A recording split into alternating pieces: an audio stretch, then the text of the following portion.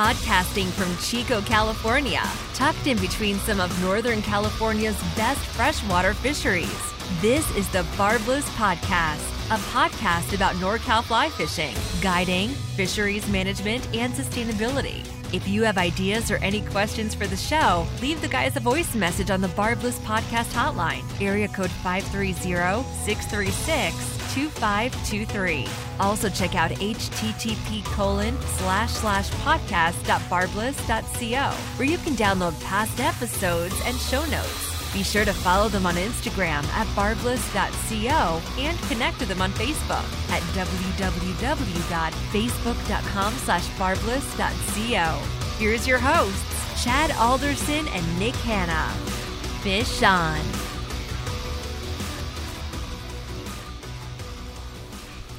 Hey, welcome to another episode of the Barbless Fly Fishing Podcast with your host, Chad Alderson and Nick Hanna. Today, we have with us Jordan Romney. Jordan, how you doing? Doing great. Good. Thank you for coming, man. Hey, before we dive into it and we get into your background, I need to plug a few things, some new programming formats that we have that I want to share with you guys. One's the fishing reports. You guys may have heard those. We've done 2 so far. The second one is who thought, what was the country guy that everybody thought it was a voiceover actor for? Oh, that sound like the Marlboro Man? Yeah. Are you ready to rip some lip this weekend? That's how it starts. The guy reminds me of my uncle. But anyway, those are new. We're going to be doing those once a week. Look for them on Fridays. Guides, if you're listening, it's pretty easy to get involved. You just call 530-636-2523. Leave a voicemail, and we'll take it from there. If you mess up, just call back in, leave another voicemail. We'll get the hint and edit that into the next fishing report. And Jordan, put your phone number at the end. Yeah, plug yourself. Put your phone number at the end. You had a good report. Yeah, it was awesome. That was Putah Creek. It's a good one to listen to. We're going to talk about Putah in just a bit. The next thing is the On the Water series. So Nick and I had this crazy idea that we'd get these lav mics, which you basically plug them into your lapel. It's a little hip pack, and you can basically do wireless recording. So we did a few On the Water series that we tested in Idaho. They turned out really nice. The second one, I think, published yesterday, which was October 1st. Jeff Helfrich with Tight Lines Outfitters in Idaho. Listen to those. They're on the water. You can hear the paddles in the background. It's pretty cool. You might fall asleep, so I don't know if you want to drive. But it's, not because it's boring. It's just the relaxation, meditation. The last thing, if you guys have suggestions, call the same hotline, 530-636-2523. And last but not least, if you have time, if you could leave us a review on iTunes and Google Play Store, that'd be awesome. Thanks. So without further ado, Jordan, how you doing, man? Doing great. Thanks for coming in. Where have you been fishing lately? That's our first question always. Yeah, so we're running in, let's see, October 1st for the past month. I've been all over the board. I've been on the Yuba some days. I've been on Putah Creek, which is my home waters. I've been on the Feather a little bit, and I've been on the Truckee a bunch. So right now, a ton of miles on my truck. But wow, I'm pretty much fishing every day. What, are you doing anything yourself personally, or just been guiding the whole time? Just been guiding the whole time. Nice. I think the last I actually went fishing was somewhere back in August. Oh, wow. Whoa, you're busy then. Yeah.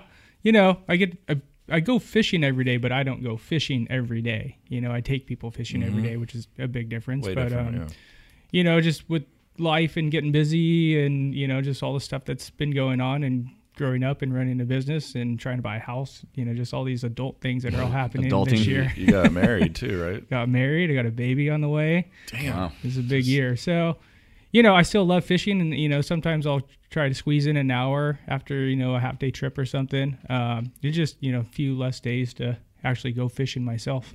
I actually had the conversation with the client the other day, and I said, I don't really get to go fishing as much as I used to, but now the time that I get to go fishing, I make it pretty efficient. So where did you grow up to learn all these skills for the guiding trade? And So I grew up in a little town called Winters, California. Oh, yeah. Off 505. Right, off 505. For the fly fishermen, it's 10 minutes from Putah Creek, and that's how I'm so intimate, and, I know so much about that hit it every time I go to the Bay Area on business. I'll do it on the way down or on the way back up. Yeah, and that's, a draw. That's a big, part of my business is, Napa, Sacramento, Bay Area crowd. It's a very urban fishery. It's not tucked away in the woods.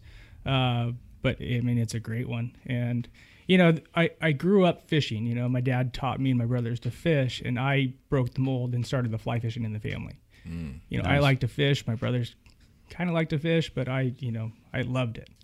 And as soon as I got a driver's license, the whole world changed because I could go fishing whenever I wanted, not just when my dad, could take me. And when I, started fishing on my own, I started fishing new places. I could start to see more people fly fish. And at that point in my life, I'd caught so many fish with the spin rod. I looked at it and I said, that's what I do from now on. Yeah. That's cool. Yeah. So you just did it yourself. You didn't have anybody a lot of guys, their dads or their grandpas get them into it, but you just kind of bootstrapped. Well, as a 16-year-old kid fishing on Putah Creek, a lot of the people that were fishing back then, whenever you see a 16-year-old kid, running around and beat up waders, duck waders, they want to help. And so, I just got a lot of encouragement and I learned a ton right off the bat. I wasn't, some guy out there. I was just this eager kid that people would see all the time. So, when they saw that, they would just say, hey, what do you use? Let me see your setup. That's what flies cool. you use? And why are you fishing? No, don't fish there. Go fish up there. I just saw a picture of Putah with Jason Lozano holding a pretty tub trout. It was, I don't know, 4 pounds. There's something. Maybe bigger. There's some piggies in there. There's some big ones in there. Why is that? What? There's a lot to be said about that.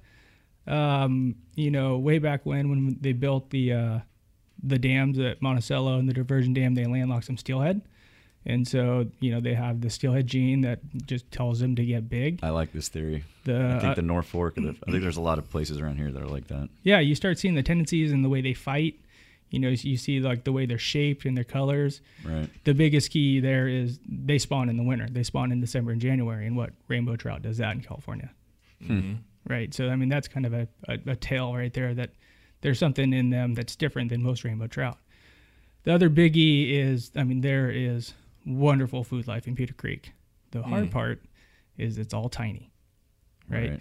There's sculpin and, crayfish. There's some bigger stuff that fish eat, but day in, day out, there's millions of midges, mayflies, little scuds. And, there's not a time where there's not a meal floating down for a fish. So it's a tiny black shit game. It's a TBS game. Yeah. So Putah's a tailwater Berryessa, and I think a lot of people are probably shocked right now that if they haven't heard of Putah, that it's off of 505 in the valley. That's why, it's always cold. It's managed water, so that's why there's fish in there.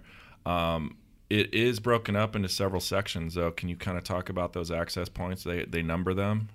Yeah, so it probably makes sense if we go from the bottom to the top, because that's how you're going to access it when you're driving in up. town and then up to there's Lake Solano, right? So it goes Berryessa, Putah Creek, Lake Solano. Lake Solano is a very shallow, slow-moving river channel, but they call it a lake for some reason. There's not a lot of fish in the lake. There are some big fish at times, but not enough, to go after, else I would guide it. So as you're driving up from the town of Winters up 128, you're coming up, and the first spot you're going to see is access 5. And there's these 5, and they're literally called fishing access. 5, 4, 3. There's no longer access 2 that blew out in 97, and an access 1. So above 1, you still have a mile of river to the dam of Monticello of Lake Berryessa. So in between all that, there's 4.5, maybe 5 miles of river to fish. Right. It just, we kind of refer to those access spots of, as up above access 3, but there's obviously kind of the local names for the spots too. But it just kind of makes it pretty easy reference points for finding access. Yeah. And then are there different times of the year when different sections fish better than others, or is it pretty? Yeah. So the biggie of fishing Putah Creek is being there in the right season, because the whole reason of being a tailwater is for agriculture water. So summertime, the flows are big, 600-800, versus right now I think it's at 300, which is still kind of high for the time of year. But half the river just exposes a lot more places to fish. At 200, there's even more places to fish. The fish don't leave, but your access to get there to fish to them becomes smaller when the river's high. Can you float it during the summer? I wouldn't recommend it. Not if you like your boat. Okay. I've been pretty successful and creative about putting my raft in. There's, it's very dangerous. It's lots of sweepers, a lot of tight places to go through. There's no easy in and outs. There's no places you can back a trailer into. So, Right. drift boats are out, big heavy rafts are out. But I've actually had a lot of fun floating it, and it's, spot to spot. You can't just float the whole thing. Right. Yeah. I mean, it can be very dangerous. Just ask the kayakers. I mean, there's a couple of rescues every summer if people wow. just not knowing what they're getting into. But, just to do something different, I've been fishing it all my life and thinking, I could put a boat through here. So I tried it, and here we are. Is it a tough river to wade? Do you need like a wading staff? Yeah, I would recommend a wading staff. It's not pretty boogery. It's slimy. Yeah, it's just a ton of unevenness to it. There's a lot of blackberry bush that you're going through. Right. A ton of poison oak. Your stability isn't always that great. So yeah, I mean, I don't use one, but I bring the one for my guests all the time. It's they're not as sure-footed as I am because I'm out there every day. Mm-hmm. So I've heard it's a small nymph game. What kind of tactics do you like to use on Putah? Yeah, I mainly 5 and 6X. So pretty small tippet game. Whoa. And 18 to 22s get eaten. They don't always land fish because that's a pretty small hook, and Right. oftentimes a big fish's mouth. Yeah. But that's what they eat. In fishing, you have to give the fish what they want the way they want it. So if they're eating size 22 midges, you fish 22 midges. There's times where some bigger bugs are out, and sometimes we get some fish on some bigger stuff, and you hope you're there kind of time of year when they're doing that. But day in, day out, they're not going to eat the bigger stuff. They're just too smart. They've been in there too long. They've been hooked too many times, and they just know the routine. They know the game. Right. And is there a dry game at all?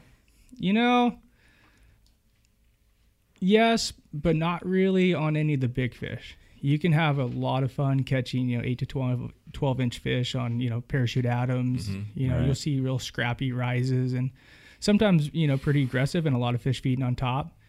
Every once in a while, you'll fish a run, and you'll see a big fish come up and just Cool. big bubble, and you're like, holy crap, let's get this guy. And you'll fish it for another hour, and you won't see that fish come back up. You ever tried skating mice around in there? I have not. I've heard of some guys doing it, but Sneaky. Well, you drive by that area and it's just rolling hill, dry, yeah. kind of. Just it seemed like it could potentially be something. And maybe hoppers at certain times of the year. Yeah, but they don't eat them. What a I mean, there's carpenter ants out, in the spring, and you would expect fish crushing those, and they just don't. It's just a very poor dry fly fisherman. And I think the joke is the fish are too big. They can't lift their bellies off the bottom of the river to go get it. What's the biggest fish you've stuck in that river? Soaking wet. Yeah. Probably 12-pound, 30. Somewhere between 30 and 31 inches. Jeez. I've guided 2 people that have landed 30-inch fish, and I've seen probably, close to 30-inch fish hooked. But And are they rainbows or browns? Or? They're rainbows. The Whoa. brown trout, we used to catch them, and we haven't seen them since early 2000s. Oh, wow. Huh. Spawned out of there. They just kind of got pushed out. They kind of got pushed out. A lot of it had to do with, the rainbows are, the predominant fish Right. that they spawn in the winter. I've seen rainbows cutting reds in September, so it's just totally crazy. abnormal. Yeah. Yeah, just for people listening, because I know you've talked about this on YouTube a few times. When should we not be fishing Putah because the reds and the spawning? Because that's an important thing. Yeah, that's huge. That So habitat's so small, and it's such a it's such a small fishery, and it's just such a beloved fishery that the reason why it fishes so well is because not a lot of people are still fishing it during the spawn. Growing up, everybody fished there December and January. That was the season. Until, we kind of woke up and realized this isn't the right thing to do. These fish need to make more fish for the future. So I stopped guiding there December 1st through February 28th or 20, whenever that leap year is or whatever. Mm-hmm. And that's kind of a general season. Like last year I stopped, mid-November because there was just too many fish spawning. Sometimes I'll get out there the last week of February. It just totally depends on what I see going on with the fish and the spawn. Well, for the laymen that don't know what those reds look like and where they're at in the watershed exactly? Can you kind of just give some general guidelines for what to look for? If you see them on their sides slapping the gravel, get out of there. I thought they were just trying to sleep.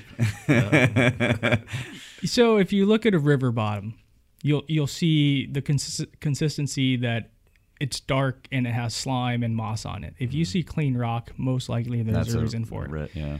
If you see big fish in 2 feet to 6 inches of water, they don't hold in that. They're not feeding in that. That if nature told them to do that, they would never survive because the osprey and the otters would eat them. The only reason they're there is to spawn and procreate. So if you're able to fish to a fish for a half hour and it doesn't swim away and doesn't get scared, there's something else going on with that fish. Right. Something in its brain it's not eating, for the protein. It'll probably eat out of aggression because too many things are going near its nest or her nest. So we just want to stay away from there. We don't want. A female fish I think has to turn her eggs once every minute. So if you hook a fish and you fight it for 5-6 minutes, that's laying in the fish pretty fast. She's literally, her eggs are dying as you're fighting that fish. So, and they have a finite amount of energy that they put on, to get themselves through the spawn to fight off other fish so they, their genes can go.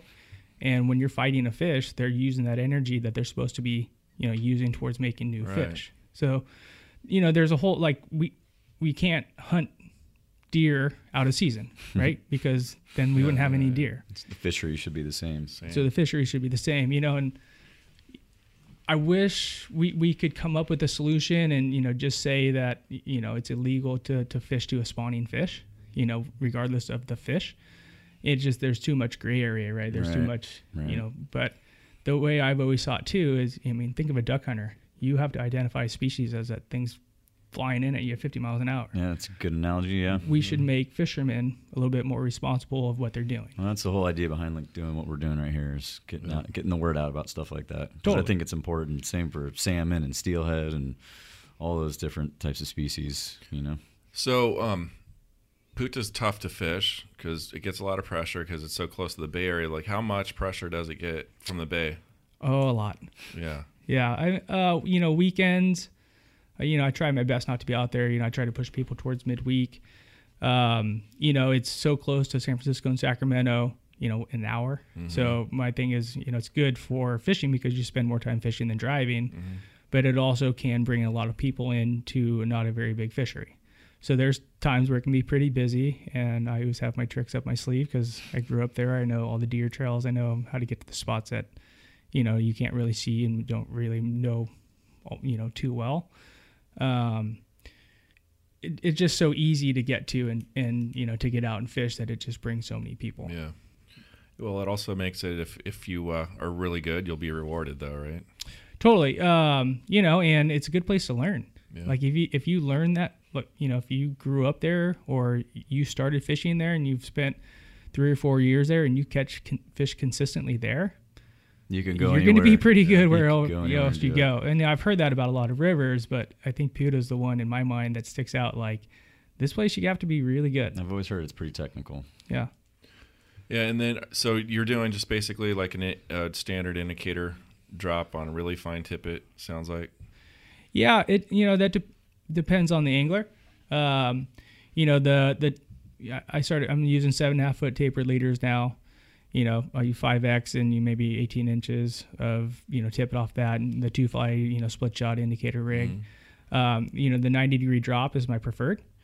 It's just the fishing qualities of that just produces way better. Yeah. But if I have a beginner start casting that right away, it just comes back in tangles. Right. And if I'm constantly rigging, it's not helping them. Right. So, depends on the angler what, I'm going to set them up with. Ideally, I want them to use that 90-degree drop, but if I watch their casting and if it's not going well for them, I'll have something else rigged that's going to be easier for them to cast that maybe not fish as well. At least their drifts are still floating down the river. There's some really, really nice, creative things that you can do. White and clear indicators. Right. That's what I was just thinking. Yeah. I mean, it makes sense. Like, we haven't really taken enough steps as anglers to really get into being stealth. They're just starting to come out with like saltwater lines that are clear, that float, right? I mean, they've had them, but dialing them in, it's kind of a hard thing to do, is to set up, create a floating fly line that's invisible or clear, right? I mean, you have to take it, any advantage you can get, take it. Right. So from the colors you wear, there's still a ton of people that show up with white shirts, and it's like, like we might not spook the fish, but we might, so, white clear indicators, there's not a one size fits all indicator. I still see people like walking around with like the giant, extra large thingamabobbers. The lower sack indicator. I mean, you put that over one of those 25-inch Putah fish that I've seen at all, they're done. Yeah. Right. Is that why you wear black all the time, Chad? Yep, that's why. Because you're 6'5". And I was in Sportsman's Warehouse yesterday looking at camo just to mix it up. Switch it up, Make your head pop next time we go fish. How is you fish the Truckee a lot too? When I go to the Truckee, I feel like I could have a dry fly rod, a streamer rod, a nymph rod. That's where you take the golf bag. That's where you need a golf bag with all your stuff. setups. It's awesome. I look ridiculous walking down the river. Not only do I have all those rods, but I have duplicates of it because I'm guiding usually 2 people. If you're going by yourself, are you taking a streamer rod, dry rod, nymph rod, and a high stick rod? you're 4? Yeah, 4. Damn. So I mean, if you're gonna if you fish one, you'll fish a lot quicker because you don't have to go back and grab your extra rods. But if you're gonna bring 2, bring 4. Jeez. Now I know why you guys like each other. I'm the same way. I'll pull in a bunch. No shame. So at least from what I found is dry fly fishing in California, we're not the best dry fly state. Right. We have places that seasonally are pretty good. It's not like Montana, but consistently isn't great, or even in that consistent dry fly time is usually, an evening game or a morning game, or, there isn't really those places you can just throw dry flies all day and just keep crushing fish. Right. So I always have that dry fly rod. Yeah. In case we hit it and all of a sudden, holy crap, look at all these fish coming up. I've been there and there's a huge BWO hatch and I had stuck like 10 fish in about 20 minutes and it was a great time, and I wouldn't have been able to do that if I didn't have my dry rod. It was just there. Well, and then in my mind, if I'm running 90-degree drops and I have to switch out a rod and have to cut off a whole leader system to put on a taper leader so somebody can throw a dry fly, and then now they're ready to go and that hatch is done, Right. Wah, wah. Yeah, exactly. Yeah, it's a pretty neat fishery. Tons of bugs on that thing. Yeah, and I want to before we dive into the details of the Truckee, I want to spend a lot of time on this segment. Let's start from the beginning. Like, let's break the river down. If we start at, it's a huge river. It starts in Lake Tahoe and it terminates at Pyramid Lake. That's well over 80 miles, right? Or not quite 80. It's a bunch of river. That's my point. But can you start from Tahoe and then just kind of break down the major sections that terminate into Reno? Yeah. So out of Lake Tahoe to Truckee, that whole upper watershed, it's not water that we routinely guide or even really go fishing ourselves. We kind of given up on it. A lot of it has because it was dewatered during the drought. I mean, it was just, some standing moving pools. Right. They do some stocking up in there, and you have a lot of the campgrounds around there. Right. And you can bait fish during, the April through October, November season, or whatever it is. So we don't spend a lot of time fishing that. Kind of what we, when we think of the Truckee, it's basically everything from east of town down the state line. As far as Nevada stuff, I've fished it. I don't know it that well. So coming out of the town of Truckee down to Glenshire Bridge, which is the start of the San Francisco Flycaster Zone, really good water, and, multiple opportunities for dry fly fishing, high sticking, streamer. It's got all 4. You're going to find a lot of people there. A lot of pressure. It's one of those ones, you're driving parallel to a river, you park, and it's a pretty flat, easy walk out to the river. Summertime, you get a lot of, dog walkers, picnickers, and tubers floating the river. One of the, draws to a lot of people and people come up with a lot of the hatchery fish that are coming out of the casters, out of that private section. And I mean, it does have a mix of wild fish, right? But there's a lot of those casters fish that, go, swim 3 miles outside of that zone. I can't believe how much water was coming down that river this year. Just going up, driving along, going to South Lake. It was amazing seeing it. How has that impacted? Yeah, I know your break. I interrupted your yeah, dissecting no that. The so rivers, we were scratching our head because the river flooded and it got dirty and muddy after the crazy winter we had. And it was about 5,000 CFS when me and some buddies were like, well, is it clear? Yeah. Well, let's try to go fish it. And we crushed fish. San Juan worms? The San Juan worm thing was insane. So, I mean, it does, like, the fish have to stay wet, right? Yeah. So, I mean, the river got huge, and anytime you could find a big bend in the river, right, they were all on those the Truckee inside. fish that are always so spread out and hidden, right, were all just laid up on these inside bends. Wow. And sometimes that was, logs and rocks and picnic tables. And sometimes, it was grassy area with sagebrush. So we lost 1 million flies. Yeah. But we came up with a lot of fish. And the worm thing went crazy because, I mean, there's always the aquatic, little worms in the Truckee River. Right. But it eroded so much of the bank that the earthworms were in the water.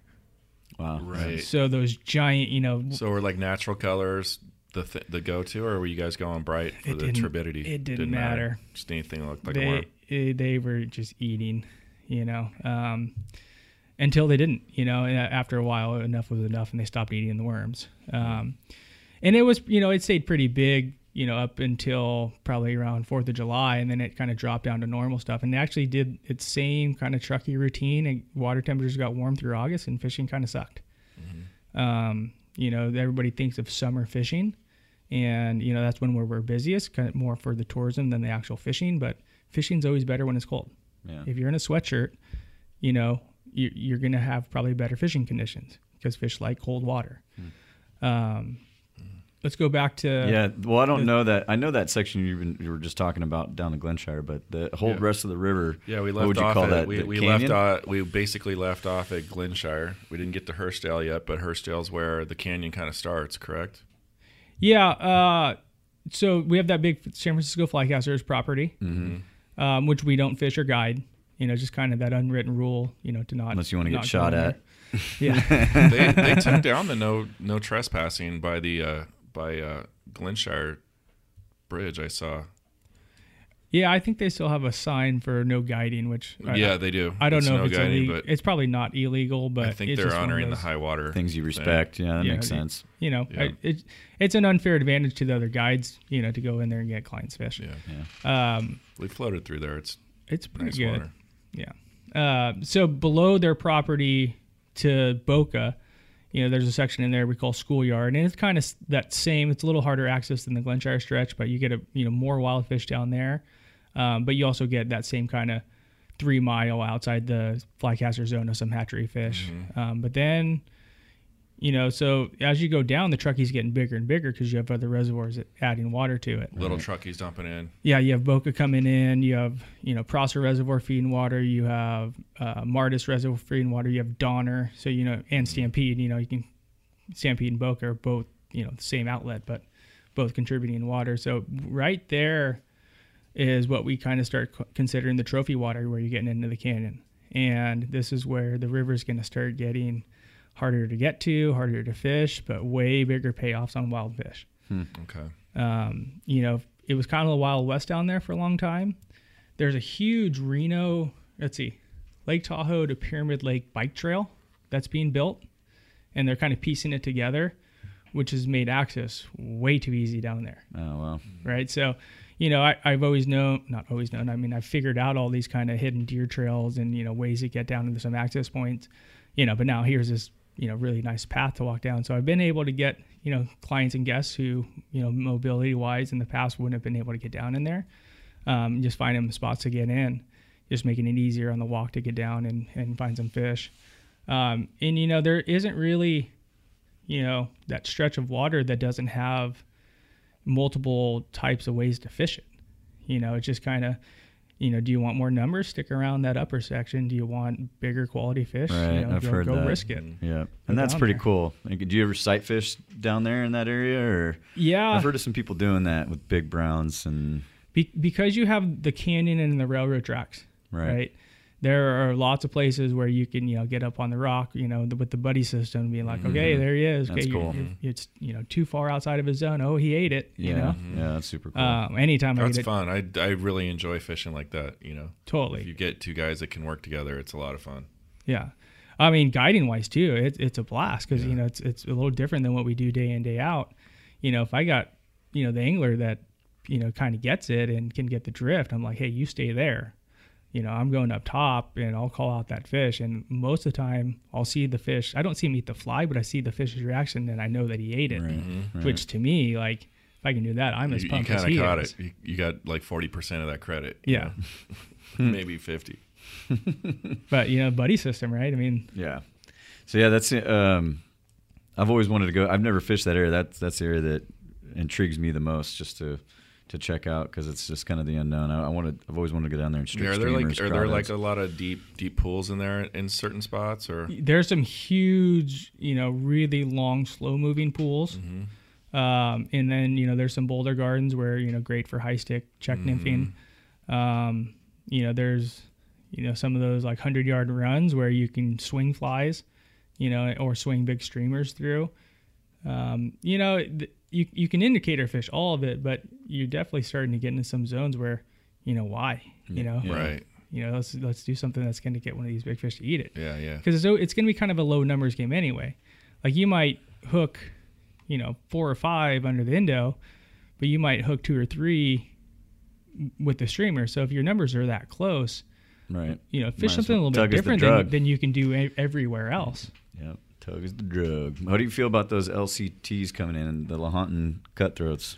It would be great if I think it would work.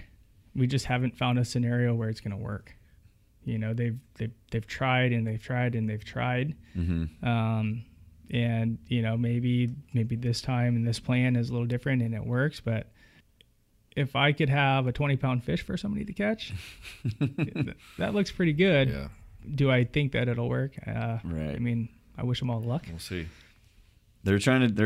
Every fishery and watershed is trying to bring it back to the way it was because of all these dams that screwed things up. So they're talking about putting salmon in some of these upper tributaries that flow into the Sac. I mean, they're trying to basically bring these fisheries back as any way they can, and it's a little scary to think about. It's already been screwed up, but what's it going to do to what the already remaining great fishery that's there, Yeah, when it comes to that, I'm all for it. Yeah, I'm all for giving salmon and steelhead, specifically, a chance. Yeah, totally. Right. It's not hard to see that they're probably, biggest enemy of why their numbers are so down is they've lost their habitat. There was 1 million to 2 million steelhead in this valley between the tributaries and the valley rivers, and now who knows how many there are, a couple thousand, who knows? It's kind of crazy to think about. So, but you also have to look, even if those dams come down, you put in fish ladders, is the habitat still there? Yeah. Are the feeder creeks of those places still there for them? Like, that has to be assessed before you can just throw up a fish ladder, right? You have to kind of look and see, is that worth the effort? Right. Overall, of course it is. But, there's probably a timeline and a stepping, a way that you have to go about it. Sure. Well, in terms of, tactics, rigs, tactics for Truckee, what do you recommend? What for the, there's the pro like yourself and then the casual angler. What would you recommend? If you're, how to fish, sounds like you're bringing 8 rods with you, but for the casual guy, what's he fish? Let's see. So, probably the most standard thing that you see, or the way that, if I'm working at the shop and, somebody's like, I'm going to the Truckee, what should I do? I'm like, okay, the standard 2 fly, split shot, indicator deal. But, it's very easy to, off that deal, to say, hey, flip those 2 bugs around and put this heavy one at the bottom. And just, start fishing some fast water, with 15 feet of line and just hold that, rod up in the air and let those, fish some of that fast water. So, if you think of your average runs with the indicator, if you make a cast, like my judgment's always been your fly is only in front of fish for about 40% of the drift, right? I mean, because if you're casting up into fast water, it's going to take, you're probably going to lose, 5 to 10 feet before those bugs actually sink down. And then how many times have they been eaten before you even know that they've been eaten? Exactly, and that's where, now those numbers are getting way low. We'll get to another tip too in a second. So there's definitely, the indicator doesn't fish well in the heads of runs, right? It's fishing, from that middle run to the tail out way better. Yeah. So you might as well have a high stick rod to fish the top of the run and then indicator through the rest of it, right? So you can fish both of it effectively. Yeah. And so, there's real simple ways, even on, not really dialing in that crazy check nymph like way. There's kind of more simple ways to fish that check nymph style without having to really like carry an extra rod. You can just flip the bugs around. I use a lot of swivels, which make things way easier for, tying different tippets to, different diameters. And you can literally just take your indicator off, switch your bugs on, and then, put a heavy bug at the bottom and then high stick. Right. Going back to something that you brought up too. So, here, I grew up on, one of the most technical fisheries probably in the country. And so there's all these kind of rules that you get into as a beginner, things that you learn. You set your indicator 1.5 times the depth, right? That's great. That is the right formula. How many anglers can walk up to the run and tell you how deep it is? Right. Until you've, fished it enough, like, you look at color of water and you just assume it's anywhere from 2 to 6 feet. Well, that's a huge difference in your setup. So, going back to technical fishing, in my mind, when I'm guiding or I'm fishing, I count how many presentations or how many casts that guy's done or that girl's done. And if they haven't hit the bottom of the river in 1 out of 4 of those, I'm adding split shot. Right. Or I'm adjusting length. If you're not snagging, you're not bragging. Exactly. Right. You gotta lose flies to get fish. You gotta get those flies down. If you're hanging up every cast, you have to adjust something. Like probably the biggest thing why people are unsuccessful fishing is because they don't have enough weight on that definition of insanity. Yeah, doing the same thing over and over again and expecting different results. Boom. If you go through a run and you don't get a fish, go back through it differently, and then go to the next run. Right? You've either put the fish down, you've put them off. Right. If you fish that same setup and the same flies for more than 2 runs and don't get a fish, what are you doing? Yeah. Change it. Like they're not eating. You're going crazy. Yeah, slowly especially if you have like 5 more miles of river you could cover that day. Right. There's no reason to sit there and break camp. No, you brought up a good point. That's a really good thought process on breaking that water down. And I bet you do. I do. A lot of that has to do too with tempo, right? Yeah. I mean, I can't tell you how many times I've had an angler move 2 steps and they hooked a fish. Right. Right? They literally in the same spot. I'm like, hey, take 3 steps up and 2 steps out, and now cast. And you run through it, and a fish eats. And it's like, change your tempo, work the run. Don't stand on that same rock or in that same spot for an hour. Mm-hmm. Change. Mm-hmm. Keep changing. And watch out for those reds if they're there. And then, and then when you hook a fish, you try to always remember, okay, what did I do? What was different about that? You're trying to take in all this information, and then it's I guarantee you change something, right? And if you just keep doing that, you're probably going to end up with more fish. Well, yeah, you stay in one spot too much. I'm sitting there waiting for you to get done with the run, and I do. Just pound it. It's all right. So, Jordan, you mentioned earlier there's a lot of feeder creeks in there. One that I'm familiar with that I fished a few times once with you was the Little Truckee. And before we get in and break that watershed down, let's talk about our trip together. My first trip on the Truckee with Jordan. So I show up, we met at the meeting spot on the LT, and I forgot my boots. And they were in Chico, and I'm in Truckee. And so I'm like, shit. Yeah, and there's probably not a lot of fly shops that have size 15 boots. At that point, it's a 13, man. At that point, what's going through your head? To be honest, put your sandals on. Let's go fishing. Okay, so I have I put flip flops on, and so I'm all outfitted, but I got flip flops on, and I'm just feeling like an ass. And he's like, "All right," and I'm like, "Okay, I'll try." So he crosses this like little tiny creek that's feeding in, and it's kind of muddy and boggy. So he walks across. He's got all of his stuff on. He just goes right through. So I've got my flip flops on, and I go through, and my right leg sinks down to my knee, and I pull my leg up, and it just tears the flip flop up out, but it breaks it, right. So it's still stuck in the mud like 3 feet down. So I've got to like get on my knees, probe for this flip flop. I come up, my arms covered in mud, and I'm really feeling like an ass. And I'm like, dude, this isn't gonna work. This is not gonna work. And so we ended up going to Matt Heron's place, getting, thank God, boots and my Pride and some boots. So then we came back, and then we got into the fishing. So let's talk about the LT a little bit. That's about 3.5 miles, 4 miles. Yeah, give or take. And it's in between the two reservoirs, Boca and Stampede, right? Characteristics wise, can you kind of break down the water starting at the top? Is Boca at the top or Stampede? I can't remember. Stampede's at the top. Stampede's the upper reservoir. Yeah. It's a wonderful fishery. It grows big fish. Again, it's a tailwater. It has a lot of similarities to Putah Creek. Yeah. Did it ever go dry during the drought? Or get close to? Damn near. No, actually, there was enough healthy water, and luckily it's cold that they were good. They were good. So the upper watershed, it definitely holds the most fish, and that's why if you're ever out there, you're gonna see most of the cars and people fishing that upper mile. Mm-hmm. And that middle section is the section that Trout Unlimited did their big restoration project on, I think 2 summers ago. And it worked. I mean, they went in and looked at kind of a dead section of river and looked at, over years of, having that same stream bed and being a tailwater, not getting any new nutrients from up top, that it just needed help. And so they did this huge project and flew in stumps and boulders and dredged some stuff too, right? And they actually dredged a few spots. Yeah, they resloped some banks. Mm-hmm. They put some trees and logs in it.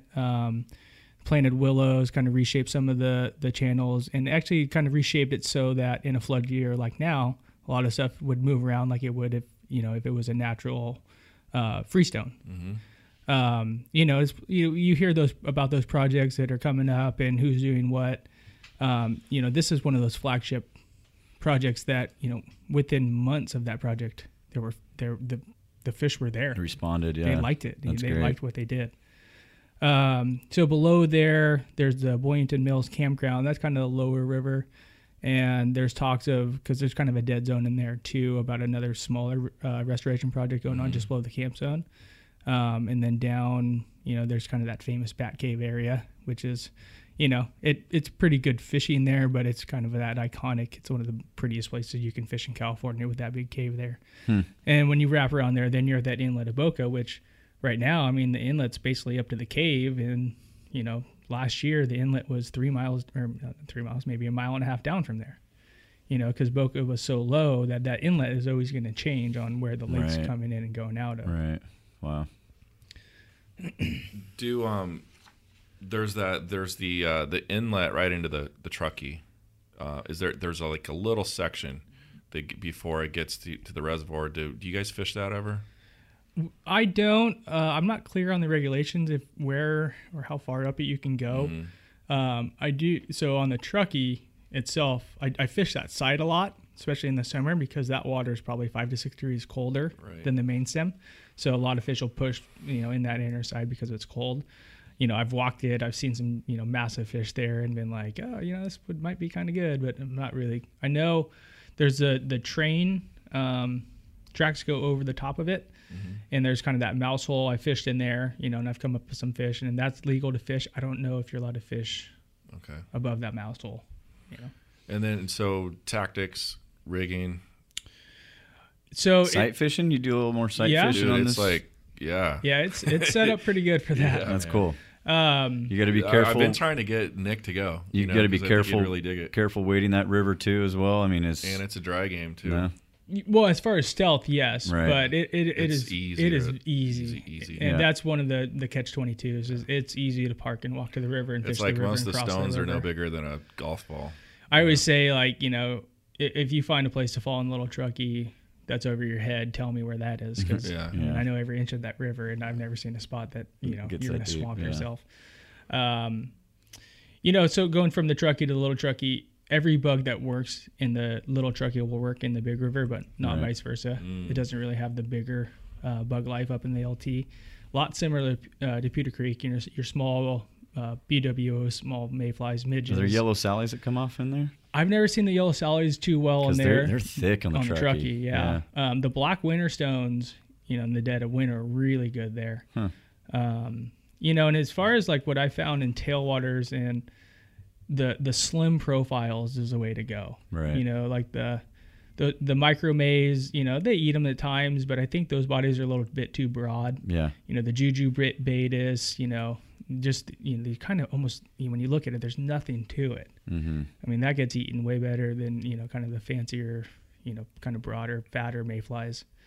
There's a lot more scuds in that river and Putah Creek that, people in California don't talk about scuds like they do. I mean, you go to Montana, everybody has a bunch of Ray Charles in their box. Our tailwaters have scuds. Yeah. And fish eat them. And you look at sow bugs, the same idea. But, if you go into a shop and they don't have scuds, look for a sow bug pattern. You usually have one or two. The kind of big difference with the Little Truckee is it's a really good dry fly game. Cool. Those fish, they look up and they look up a lot, summer evening time, really good dry fly fishing. 6X, 7X, you got to get down pretty low, or 6X, yeah. You'll see some, you'll see some big fish eating on top, and you'll get a lot of middle fingers from fish on 5X and 4X. But you'll see like their dorsal fin coming out, going like sharks through the water, eating otters. So I was kind of telling Nick earlier, like Little Truckee fish, versus Putah, because two really technical tailwaters. I feel like Putah, the rainbows, they're just either bigger jerks, or they just smart, they get a little bit smarter. Little Truckee fish kind of keep eating. But they have some really cool characteristics that I've noticed. And one is, this one's kind of funny. Sometimes you'll be like working a fish and, he's kind of slurping every once in a while, and you're casting, and you look down at your feet and there'll be two 18-inch rainbows swimming around. Because they get so used to people, because so many people fish it, that literally if you take a step, they'll charge up and start eating bugs. The other is, this goes back to the dry fly thing. They've learned that, when they eat a dry fly, that, they've made a big splash, right? And then they've gotten caught, or, then they've gotten cast to. We've watched fish, and it's kind of like that lake grab where they just put their mouth under it and go and just suck it. Mm-hmm. That's cool. And pull it down instead of leaving the big ripple. So you don't really know what size fish it is. So a lot of people are like, oh, that looked like a little rise. And it's like, oh, no, that was a big fish. That's cool. That learned to eat that bug like a little, no profile to it. Right. Do they have to worry about osprey? Are there a lot of ospreys around there? Sounds like it. I'm surprised they don't just get hammered. They do. They do. Yeah, okay. You'll see 2 to 3 ospreys if you fish there in a day. Okay. Yeah, they're out. They kind of congregate more down to the lake. Okay. Where you get a lot more of the smaller size class. I think somebody fish. posted a picture that it looked like it had gotten grabbed by an osprey. Right behind the dorsal, just a big chunk taken out of its back. It was like, yeah. Or a big Mackinaw. There's Mackinaw that lay up there right from the lake that. Oh, really? That whack the fish. Oh, wow. So you called in last week for the fishing report, and you did talk about the LT a little bit, and you said that the is being worked on and they're going to drop the flows. Is that still happening? Yeah, it's actually done. Okay. They've done it like the past 5 or 6 years in a row. Okay. They've been doing these these checks on the Stampede Dam. And I've been told this is kind of the last year that they're doing it, and they dropped it down to like 15 CFS, which is criminal, but it is what it is, and they have to do what they have to do, and it's not their fault. They have to keep that dam up to code, and But they actually shut the river down when they do this. We do. Yeah. We say, hey, please don't fish there. Right. Or are signs put up? I think TU did put up some signs this year. Yeah. It's 15 CFS. Like if you hook a fish and you release it, it's probably going to go belly up. Maybe not in front of you, but later that day. It's just, the water's cold, but they're not going to find the oxygen they need to come back up. That's that's picking on fish. That's not fishing. Right. As far as flows, I like fishing the LT when it's high. 300 to 500 fish is really good. And most people, they're used to fishing it like 100, 150 or whatever. The lowest I'll go up there is if it's 100, right? Okay. If it's under that, I just won't go. And if you have more water, you'll find fish in different types of water. When it's low, you'll just find them in the pools and the sweeps, and it just makes it, really hard to guide. But it just makes it so spot dependent on where you fish that, if it's at, 300, you can fish the head of the run, you can fish the tail out, you can fish the riffles. I mean, the fish are going to kind of occupy more space when there's more water. So just more fun to fish it. Yeah. And then you guys get snow up there, obviously, and that part of that river, that access up there, you can't take a truck or you need a 4-wheel drive to get up in there. Does it fish well during the winter with the snow, and you guys take snowshoes in there, or how's that work? Yeah, the saving grace of that river is if we get a good snow year, because that road snows in and you can't get back there. Right. Some people risk 4-wheel drive. I know people that have got back there and paid a lot of money to get out. Yeah, you're not getting helped if you get back up there. It can be kind of a dangerous situation if you try to risk the 4-wheel drive back there in the middle of winter. Snowmobiles, though. Snowmobile, snowshoe. That'd be kind of fun. And there's Pack that. A fly rod on the snowmobile and go charge. Super fun. Oh, Oh yeah. And it's open year round, yeah. It's open year round, which is controversial. That it hasn't been that way for a long time. They kind of opened it and said, let's see what the effects are going to be. The Little Truckee is like everybody's favorite river. It gets a ton of pressure, and the worst things that happened is during the drought is we didn't get that snowpack, so those fish never really got that break. Yeah. So there's a lot of people that are like, oh, we need to close it, but it's not necessarily the 4 to 6 people that go up there a week in the winter. It's a couple hundred people that fish there during a week in the summer, right? So there's not really a way to balance it, and I feel that if you're going to risk snowshoeing and snowmobiling back up there to go fishing, good for you, right? You should be allowed to go fish that sort of stuff. Yeah, you get a mulligan. Yeah. So you fish the Yuba a lot too, right? Is that what? That's closer than Truckee to your house, isn't it? Yeah, it's about 20 minutes. Yeah. Yeah. That's my favorite Valley River, just because of mainly the dry fly fishing that you can experience on it, which hasn't been so great in these past couple of years, but maybe you know more about that than I do. Yeah, and I mean, I saw some water, the flows this year during the high water. Holy smoke! Yeah, you guys got a ton of water. We just don't know yet. We got that huge flood. I mean, we're talking close to 100,000 CFS. Right. It's a very hard river to fish. Like, right. Let's be honest. It doesn't have a tremendous amount of fish per mile. Yeah. The fish are beautiful and they will kick your butt. They are the hardest fighting. They're the fighters. Yeah. And it's pretty close to Sacramento, and it's beautiful, and it's good dry fly fishing, and it kind of self promotes itself. It's one of those rivers that everybody wants to fish. But it'll be good one day and then kick your ass the next. And I cut my teeth on Putah and the Truckee, and and then I started fishing the Yuba, and at first I didn't really get it, right? Because it seemed hard until I got a boat, and then it was like, oh, I get it.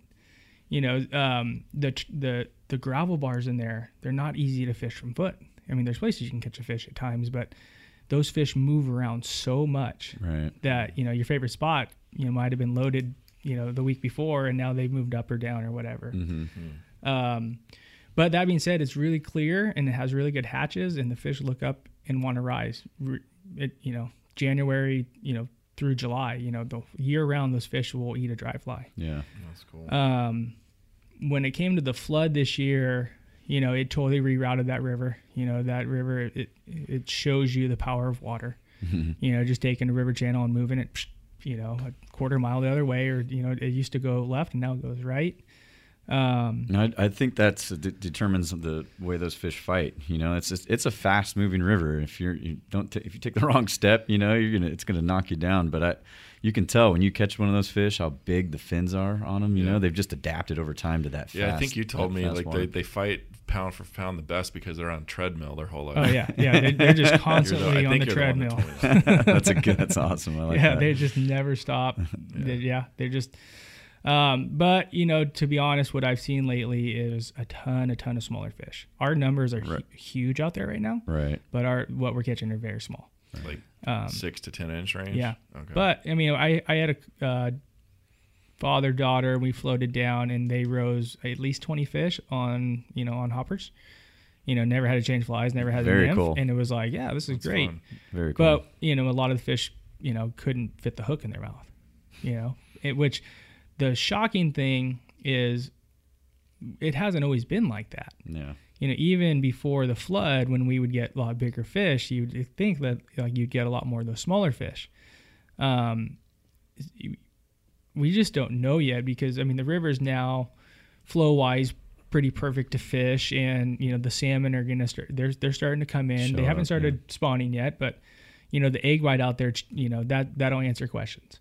Right. The egg white fishing out there, it fishes unlike the rest of the year. It breaks all the rules. Mm-hmm. Those fish aren't technical anymore. They're just eating eggs. Mm-hmm. Or they actually eat a lot of bugs out of season. I don't know if you guys fish the sack, so when those salmon start spawning and churning up, you have every bug coming out of what was in that nest before. Right. Exactly. Yeah. So the fish just get behind those salmon. They know it's time to eat. And when the egg white gets going, if we're not coming up with those, 16 to 20 inch fish, then we'll just know that they didn't make it through the flood. Right. But it's not like it's done, right? This year, I think it got to like 98,000 CFS. Mm-hmm.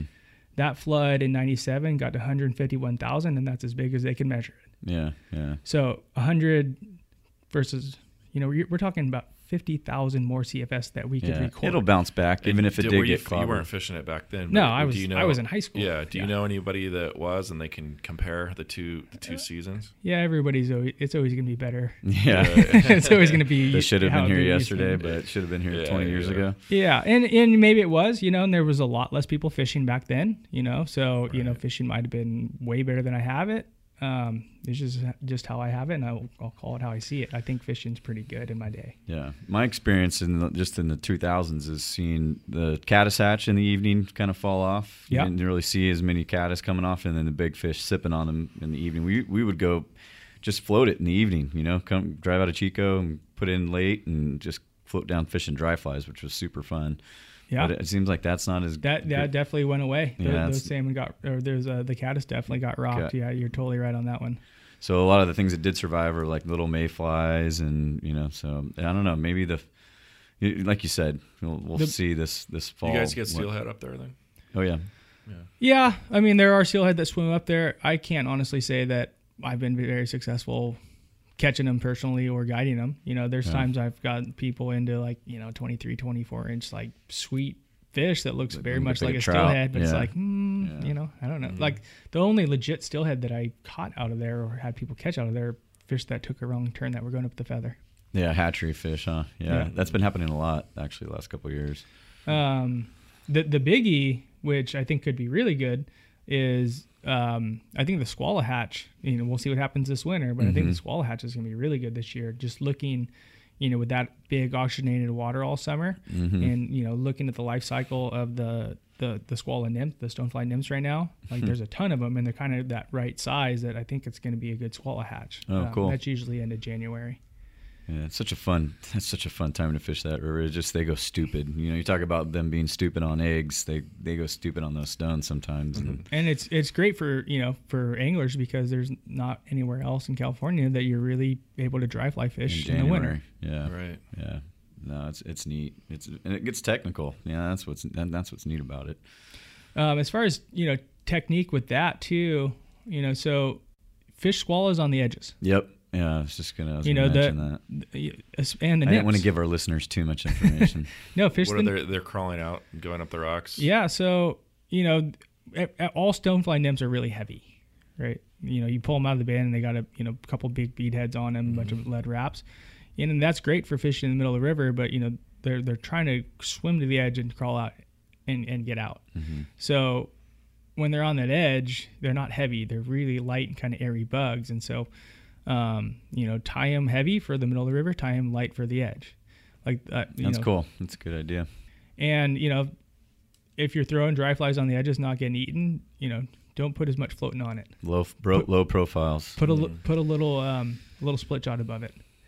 Just sink it a little bit and see if that changes it. That's good. That's a good tip. I like it. Ninja.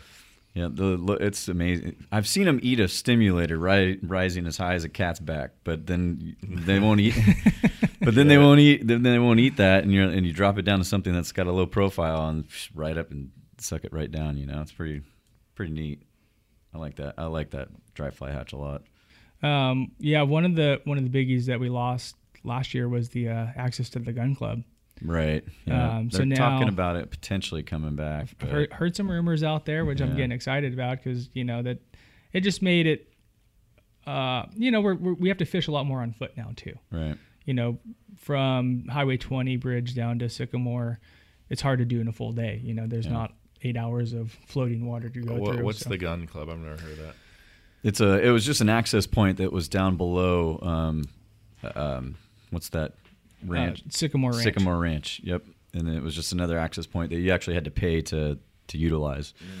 But pretty cool because, like you said, it just extended the drift and opened up some kind of fresh water for guides. And how long does that drift take if you put in at the 20 bridge and then you take out? So generally, floating, you're looking at a mile river an hour. Okay. So it's about 4.5 miles down. Okay. So it could be a quick float because it's moving. It's moving so fast. Sometimes we do it twice in a day. Sometimes you eat lunch. Is it? Go ahead. Is it pretty easy to row?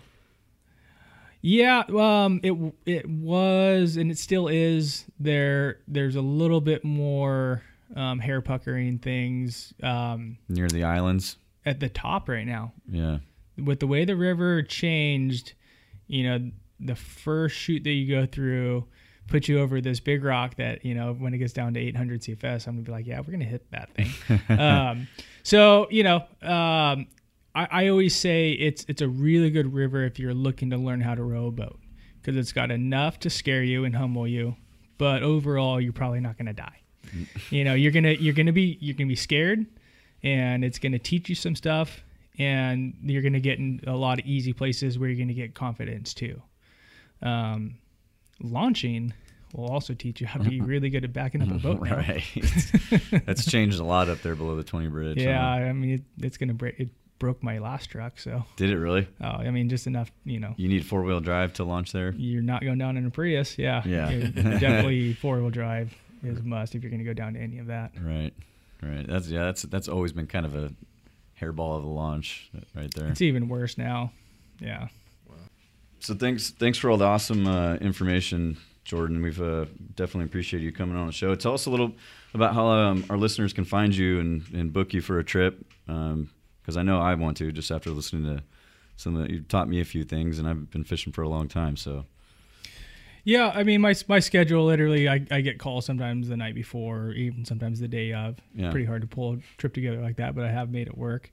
It's email, phone, text. I respond to all of it. The Facebook and Instagram message stuff I'm not as quick with because it just takes a little bit longer. You're on the water, yeah. But generally, I get a call, a text, whatever, call them back, and I just send them my open dates and say, here's what I think is going to be fishing. If you have a preference, I'll totally take you wherever you want to go. But most people are kind of like, I'll just let you decide whatever's fishing the best because I'm around so many waters. So what's your cell phone number and email address so that these guys and your social security? Yeah. So blood type is phone number is 530-304-8421, and my email easiest is just jordanromney@gmail.com. I also have my website is driftonthefly.com. Cool name. Pretty easy to find. And that blog's got some great info on there. Yeah, I'm trying to be better about it. Of course, when I'm so busy right now, it's hard to get up on it. I really like it. I found it to be pretty enjoyable to try to communicate about, whatever I'm on my brain about fishing, and a lot more of that's on my brain and easy to communicate in the winter when I'm, have more time to do it. But I definitely have some stuff in the works. I have a really good blog that'll probably come out this winter on rigging. I mean, it is very. I know I got a preview Chad, of it. It's awesome. It's really, really in depth. That I got to get. I was like, damn, he's saying that. That's pretty in depth. Man. Yeah, it's really, really detailed. You guys will like it. You know, as far as seasons go, you know, we're into fall, and I think I have like 3 days on the calendar in October to book. So, you know, I'm pretty busy this month. I know November is pretty open at this point. We'll see. I mean, I think the Feather's going to keep fishing pretty well in December, and I think the Yuba, you know, if there are big fish to keep catching, we'll be out there all January. The Truckee will be really good through winter. I mean, winter fishing out there is great. Yeah. Pretty brutal on you, but fishing's pretty good. And, you know, then that kind of pushes us into spring. But, yeah, my calendar is just, you know, first come, first serve. Cool. I like your Instagram, Drift on the Fly. If you guys aren't following them, check it out. It's pretty cool. Right? Is that how? That's it. A lot of browns being posted. That's it. Well, thanks again, Jordan, for coming in and talking with us, man. I really appreciate it. If you guys, listeners, have any comments or questions, you can hit us up on fishon@barbless.co. Check out our website at podcast.barbless.co. Any feedback, 530-636-2523. We will take your recording and we will post it live, and then we will for the world to hear. Yeah. Make you famous. What else? I think that's it. Yeah. Okay. Sounds good, man. Thanks, guys. Yeah, cheers, guys. Thanks for having me. All right. This podcast would not be possible without support from our sponsors, Fish Bio and Amp.Build. Fish Bio is a consulting firm that offers a fresh approach to fishery science. They specialize in fish research, monitoring, and conservation with innovative uses of technology and communication. From their offices in Chico, Oakdale, and Santa Cruz, California, to Vientiane, Laos, Fish Bio is committed to solving natural resource challenges locally and globally. Learn more at www.fishbio.com. And Amp.Build. AMP is a software design and engineering shop located in Chico, California. AMP creates beautiful apps for mobile and desktop devices, wearables, and the Internet of Things. AMP develops native, web, and hybrid apps on a variety of platforms. Chad, who co-hosts this podcast, is the agency's founder. Learn more at www.amp.build.